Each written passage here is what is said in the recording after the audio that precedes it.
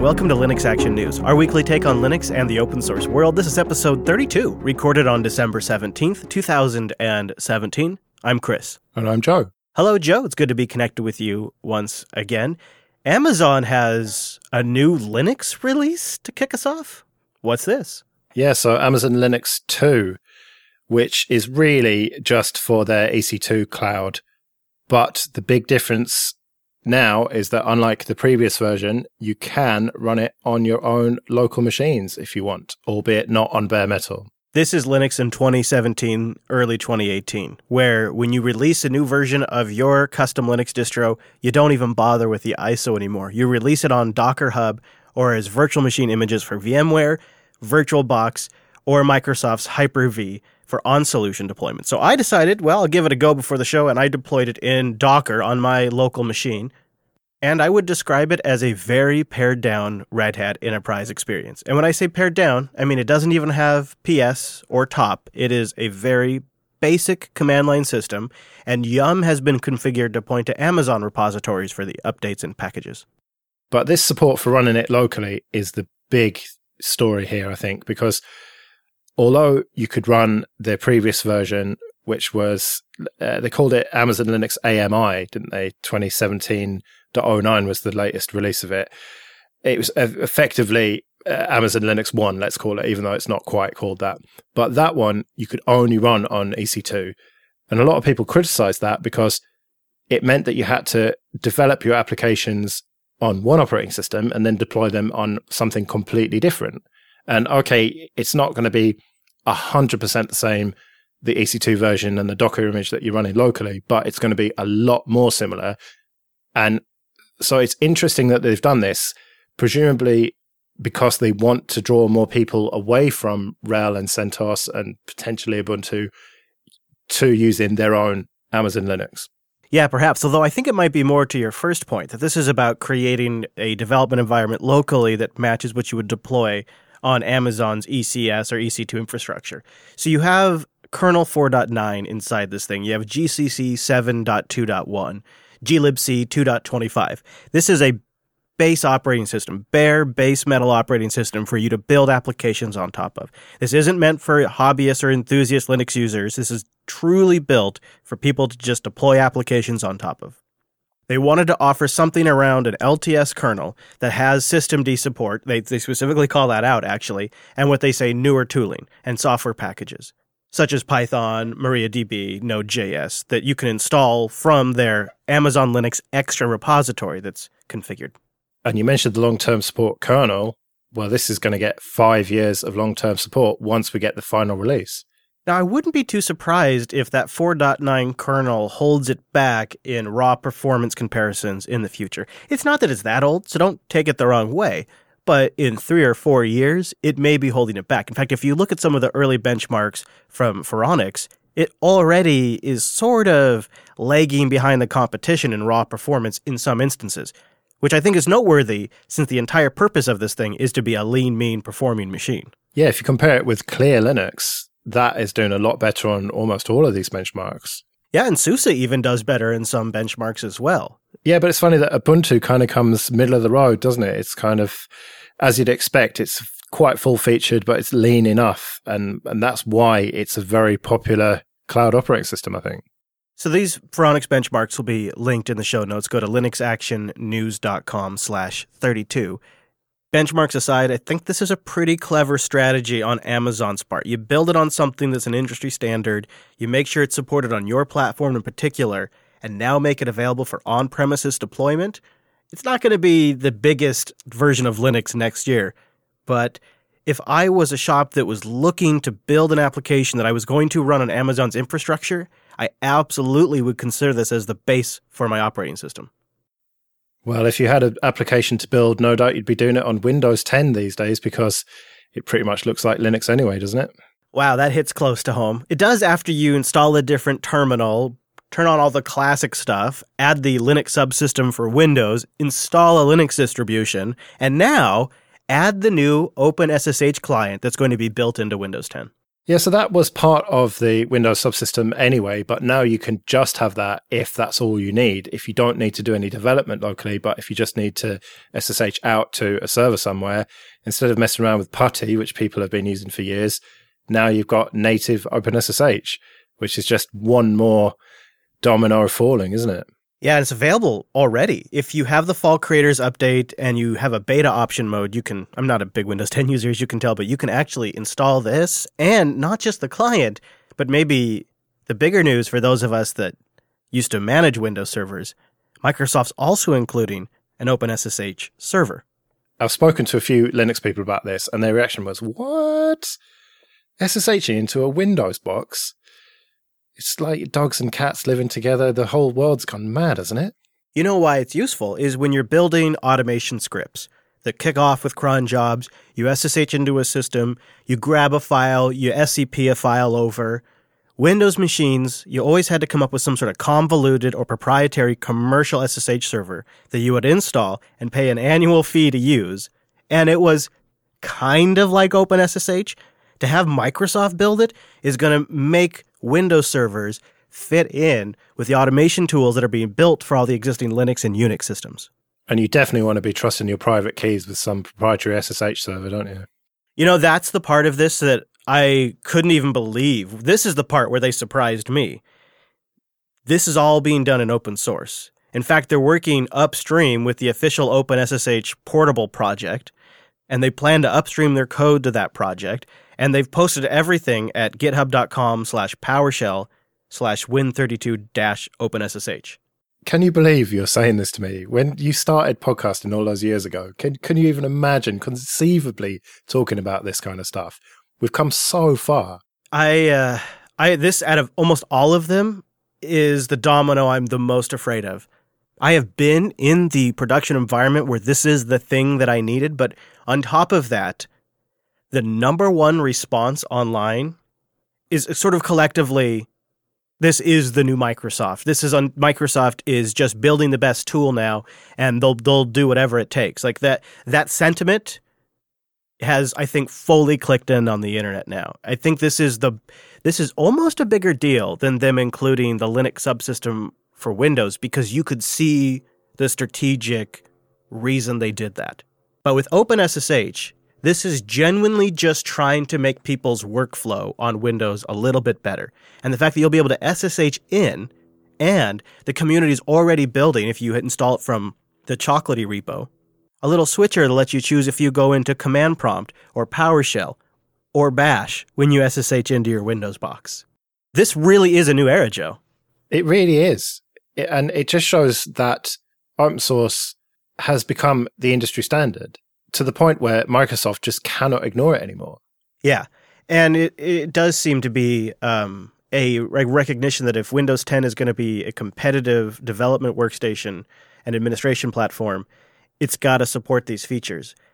And I think this is really going to work in a way that may not be awesome for all Linux. When you combine the fact that you could now simultaneously, or at least very soon, I should say, run SUSE and Fedora and Ubuntu side by side on a Windows system, have native OpenSSH access, and still run best-of-breed applications like the best implementation maybe of Chrome or of Telegram on the desktop, and you get the Slack app, and then you have a decent version of Skype if for some horrible reason you have to use that. It's a pretty compelling workstation for people that just want to get their work done, because now they've got Bash, and they don't have to hassle with all these other little fiddly things. Yeah, not to mention when 5 o'clock rolls around, fire up Steam and get the AAA games running. I think it's going to be a pretty wide appeal, and that's what gives me pause, because, of course, I want to see more people using desktop Linux. I know I mentioned this a couple of weeks ago, but I did try out Windows 10 for a bit for the Coda Radio program, and couldn't stick with it. It was fine, and I can really see why it would work for a lot of people. But it is Windows, and there is still things that really bother me about that platform. But for others, they may not be as much of an annoyance for them. Yeah, I don't think that we're going to have Linux users going to Windows. I think it's more a case of this is going to keep people on Windows who may have possibly gone to Linux. Yeah, that's my thinking too. Well, us Linux users, Windows users, and even Mac users were united in our outrage at Mozilla's decision to just slip a little add-on into our Firefox. Yeah, now this is something that almost passed me by because I didn't actually notice it in Firefox, but then I read online the outrage about it. And so there's a TV show on the USA Network called Mr. Robot, which coincidentally is about hacking, and there's quite a lot of Linux in there. He actually runs Linux Mint on his home desktop, which is quite funny. Most of the time he uses Kali Linux though. And they have an ARG, an alternate reality game, where there's all sorts of clues, and it's kind of this deeper level to enjoy the show, which is okay, fair enough. I'm not really into that, but some people are. And they did this deal with Mozilla to push out this extension into people's browsers, which was mostly not turned on by default, although I've heard some reports that it was. That's a little bit unclear at this stage. That was part of the game without asking people, and people were just understandably outraged about this. As I say, it passed me by until I read about it because it's removed on my machine. But I just can't believe that Mozilla would do this. That's my first reaction too, Joe. And then my second reaction is, you just wrote a huge check against all of the great will you just accumulated for Firefox 57 Quantum. Yeah, all the people who were considering moving back or who have moved back now are thinking, well, hang on, if you're going to do stuff like this, why am I bothering? I put Firefox 57 on all of my systems except for this one machine I'm sitting in front of right now, and it's at least paused my roll a little bit. I'm not totally sure how I feel about this. I definitely am upset because the deal I had with Firefox is they were the anti-Chrome, and I was trying to get some insight into why Mozilla would do this. So I did some digging around, and I follow some Mozilla employees and some Rust developers on Twitter, and I've seen that they're pretty upset as well. They've also claimed that Mozilla wasn't paid a dime for any of this, that this was the other way around. This was going to be a huge promotion for Firefox in the popular Mr. Robot series. And this was, I think, a desperate attempt to capitalize on good momentum. We've just got a great boost from 57. Now we're going to be featured in Mr. Robot. And the thinking must have been people would see this exclusive content tie in with the series when they watched the show, and they would rush to download Firefox again, and then they would stick with it. Well, that would make sense if it was a show that was as big as, say, The Walking Dead. But Mr. Robot is on a fairly small network, USA. And my understanding is, I don't know exact figures, but I think it gets under 1 million viewers, which is not very much. And okay, there's quite a lot of people watching it on Amazon and Netflix, that sort of thing, on demand. But it's not a massive show. It's probably quite a technical audience. I certainly watch it. I think it's quite a good show. I think the 3rd season's been very good. But I just don't see how it's worth burning this goodwill. If there's any TV audience out there that would not take this very well, it's the Mr. Robot television audience, out of all of the television shows that have maybe ever been created. Yeah. So you can check anyway, if you are running Firefox, you can go to about:studies in the URL bar and see if it's installed. And there's a button there, update preferences, which takes you to about preferences and then # privacy. And there you can untick the box for allow Firefox to send technical interaction data to Mozilla, and also allow Firefox to install and run studies. Now, this studies thing is how they managed to push this out to people without them noticing. And I cannot believe that that is on by default. What's the point of running a free software open source browser if the vendor can push plugins and add-ons and stuff that I don't need? Crap, basically. So I urge people, go to that and turn that stuff off if you want to be protected against this. And okay, it's not nefarious. It's not malware, although people were very confused by it because it wasn't even clear that it was coming from this Mr. Robot show. It just seemed like this weird malware that had been added. But who knows? At the moment, Mozilla is being run by people who don't have nefarious intentions, I don't think. But you never know. If someone compromised their servers or something, that this could be a mechanism to push stuff in. So this is just a catalogue of errors from Mozilla, errors of judgment and technical errors, and I'm just very disappointed with them. I think it betrays a deep misunderstanding of their core base. The Pocket stuff, I think, is what comes to people's mind as the first time this really happened. But since then, there's also been the Clicks controversy, which only a few users in Germany were subjected to. But it was basically full-on every URL you visit type surveillance with one of their partners. And I'm going to now be turning all of this stuff off on all my machines. And I've always left it on because I wanted to register as a Linux user. I wanted their metric servers to collect an active Linux instance, and hoping that maybe some of those Windows users were turning it off and us Linux users were leaving it on to show our vote to keep supporting Linux. And now I got to turn it all off. And I find that to be really unfortunate. I would only be presuming what's going on over at Mozilla, but I really hope there is an honest reflection on this moment where they can say to themselves, we are clearly disconnected with the relationship that people have with our web browser, and we have now made 3 very glaring mistakes where we have violated their trust and their privacy. And we cannot build our brand around privacy, security, and web standards when we keep making these mistakes. Well, you mentioned Pocket. Don't worry. They acquired Pocket earlier this year, and they're going to open source it anytime now. Last.ting.com. Go there to support this show, but also get $25 in Ting service credits if you bring a device, or get $25 off of a Ting cell phone. It's a smarter way to do mobile. The average Ting bill is just $23 per month per phone. It's $6 for your line, and then your usage on top of that. So if you have Wi-Fi at work and you have Wi-Fi at home, then you're really probably only using your mobile data on a day-to-day basis when you're commuting, at least mostly in my case, or maybe when a special occasion comes up and I'm out and about, I'm out Christmas shopping. So I love this system because it's sort of like hacking the system. I can get by some months and not make a phone call, and that's amazing because I'll just do it all over Skype or I'll do it all over Telegram. It's wonderful. It's a simple system for technical people. It's just pay for what you use, and they have CDMA and GSM systems. Go check it out. Go to last.ting.com. Nationwide coverage, no contracts, pay for what you use. Last.ting.com. All right, Chris, it's time to get our tinfoil hats on and time to start frying that conspiracy bacon. I do love my conspiracy bacon, Joe. Yeah, let's talk about the Intel Management Engine again. And so it's come out this week that starting with Intel Management Engine version 12, Intel are going to put a hardware lock to stop these downgrade attacks. So they're going to stop you overwriting the firmware. And that was one of the big attack vectors. But this is something that you had speculated was going to happen to stop people being able to disable the management engine in the first place. And it seems that you were right about that.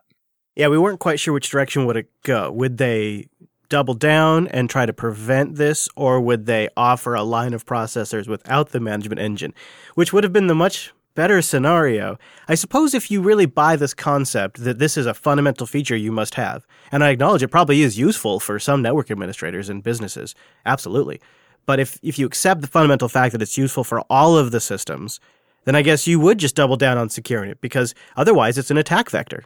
But is this even going to work? Are people just going to find a way around it? Well, they thought they'd built an unhackable system before, I would imagine. So people generally find the weak spots. There may be a weak spot in the fact that OEMs have the option to turn this on or off. It ships as disabled by default for now. And then your HPs and Dells and Lenovos of the world have to toggle it back on. I think this recent spate of stories about this has really gone to illustrate one thing, that Intel has got a lot of clever people working for them on this kind of stuff. But you cannot beat the wisdom of the crowds. And if you've got an entire world of people hacking this thing, they're going to find problems with it. And if it's not open, and if your whole outlook on it and your whole approach to it isn't an open wisdom of the crowds, many eyeballs approach, then you're going to keep running into these problems. And it's just essentially an arms race at this point, because it's got enough publicity that no matter what Intel do now, there's going to be so many people hammering on it, trying to beat it, to make a name for themselves at things like Black Hat Europe and stuff. They're creating demand. They're creating demand for a product. Yeah, exactly.